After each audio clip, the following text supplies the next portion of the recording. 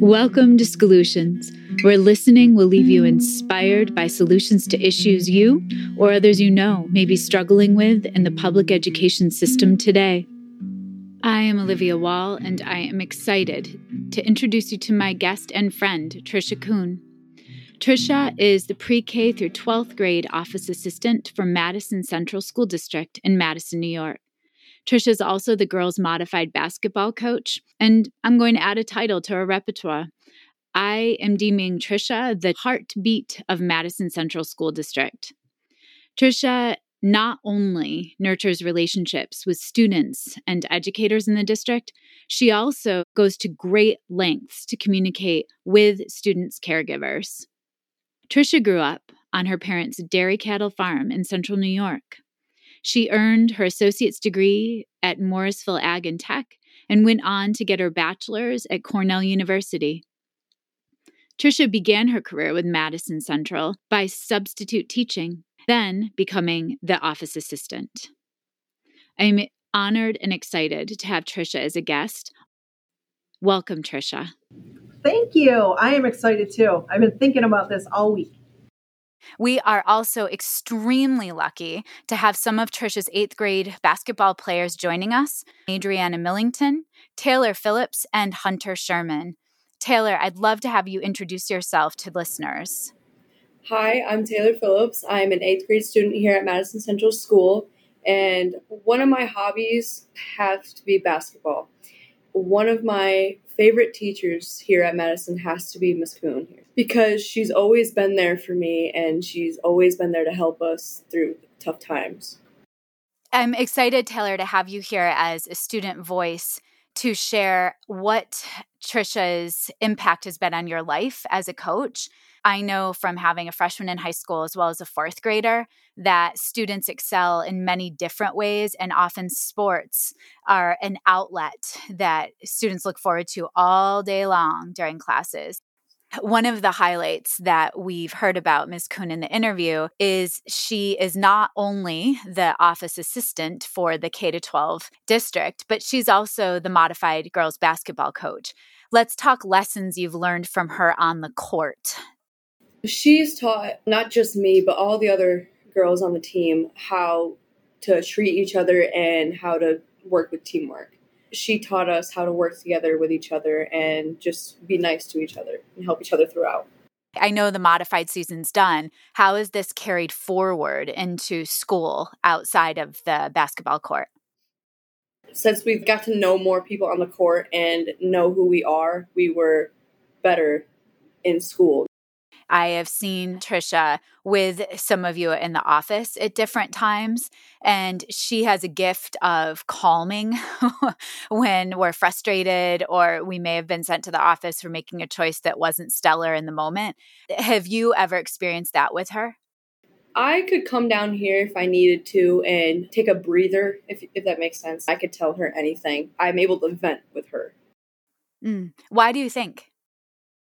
Because she's super easy to talk to, and she's very understanding when it comes to stuff like this. And my favorite thing is she doesn't agree necessarily with choices that you all have made. It's much more offering solutions around choices you could have made and helping you talk and think through. So it's not sugarcoating anything, but she's so real. And that's one of my favorite things about her for sure. Tricia, I also want to ask you, who's an inspiring educator that has touched your life? An inspiring educator that has touched my life is Mr. Jim Ford. He was my basketball coach, and he comes back a lot, helps us. He's a big historian. He was my history teacher. History was not my strong suit. My strong suit was math and science, but he made it interesting and fun. So I try to do the same thing of making things interesting and fun. It seems like the kids would rather have fun doing something, and sometimes they're surprised that they're actually learning at the same time. Mr. Jim Ford, he's in our alumni association. He's a very, very smart man. I looked up to him a lot. Tricia, I've gotten to see you in action, I'll say, from afar by working with Madison Central School District as a staff developer.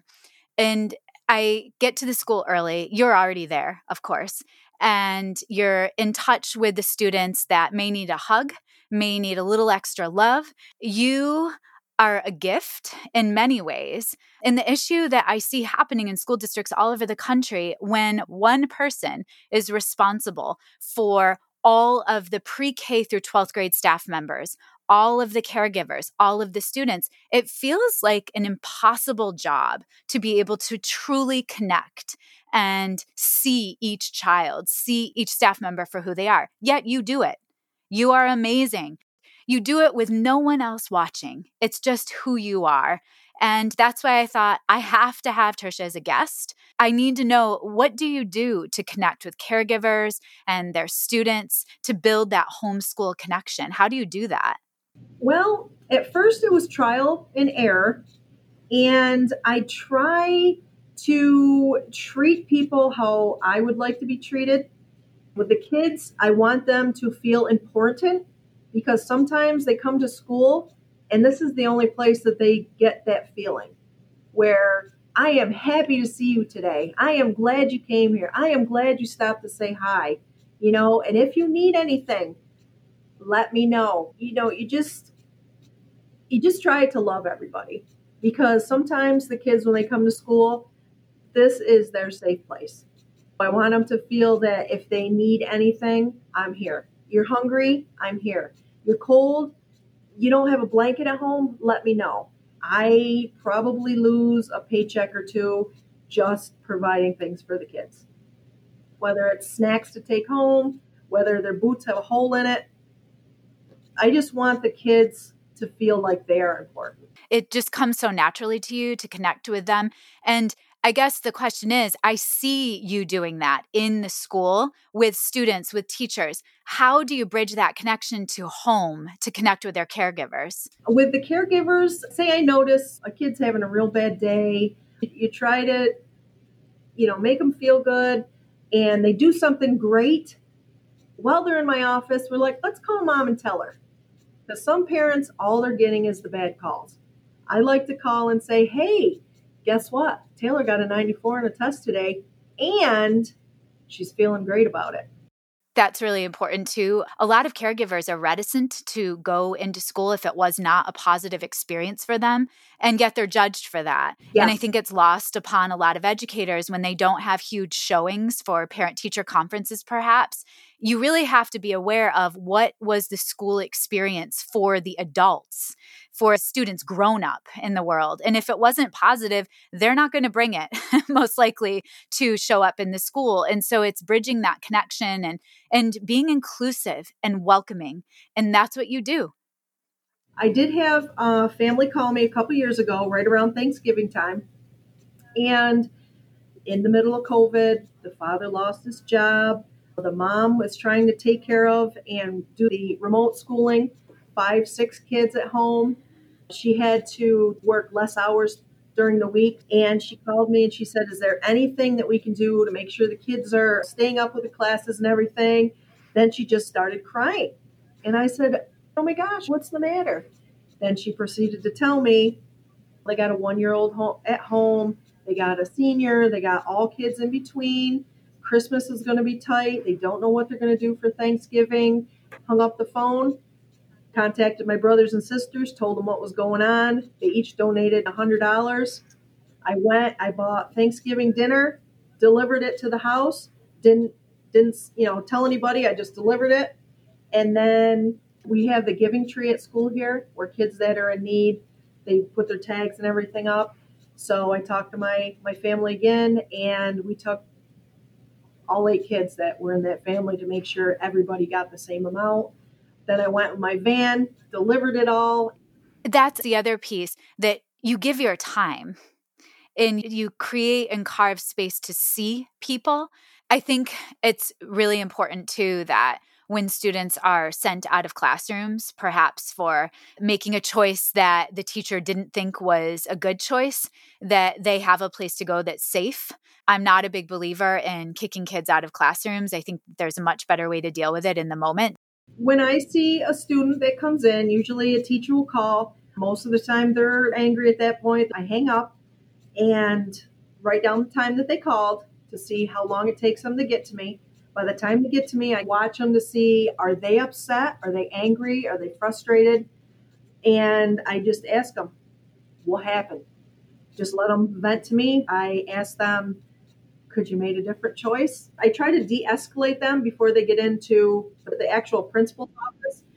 And if it's something that they just need to sit and cool down, just take a minute just to regain focus, I let them sit there, and then that's one less student the principal has to take care of. If you need a place just to zen, come down and sit with me. And then there's elementary kids too. There's one boy that if he does work for an hour, he gets 5 minutes with me. He gets to come down and we either color, we play with Legos. He's big into Matchbox cars. So when I see Matchboxes on sale, I'll pick up a couple and leave them in spots where he can see them. And I'm like, you have to have a good week to get that Matchbox, and that dollar was well spent. Tricia, I was in a classroom working with that child in a small group, and he was circling the table while we were attempting to read a book. He was continuously going over to the play area because he wanted to play, and he's 5, and I don't blame him. I want to play too. And I ended up bringing him with me to the office, and he showed me his gorgeous Matchbox car collection. He also showed me the map that he created with you, and it's laminated. It's amazing. He has a bird's eye view of a cityscape as a 5-year-old that you gave him the space. You hold it for him safely behind your desk, and he lines those Matchbox cars. I couldn't get over the parking lot that he drew with the perfect little and the lines. Stop signs. They're all to scale. It's so bananas. The cars park. There it is. There it is. A child that, was really struggling to sit for a small group. He wasn't there. And you recognize that and motivate him through what he loves. And so I want to shift the conversation. You love basketball. I do. That love seeps into your students, into your players. What do you do that makes you the basketball coach you are? How do you do it? I had 3 sisters this year on the team. And it was rough at first because when you break it up into 2 sides, somebody's going to have one of the sisters with them. So I had to very strategically break the girls up in spots. And then I had girls that were constantly in the office. And I just told the girls, when you walk into the gym, drama stays at the door. For an hour and a half, you don't need to have drama in here. I said, because we're going to have fun. Second, we are a modified girls team. Our basics are learning left-hand layups with the left hand, right-hand layups with the right hand, pass, dribble, defend. That's what the JV coach wants you to know when you get to her level. So I talked to the JV coach and the varsity coach to find out what the girls need help with when they get to you that you don't have to reteach. They give me some pointers. Those are our main focuses, and we're going to have fun. If you don't have fun, you're not going to want to do it. You break them up a little bit, and you go from there. What was really incredible, and I had the principals mention it during basketball season, was the least drama with the 7th and 8th grade was from January 3rd to February 18th. That was the least amount of drama that there was.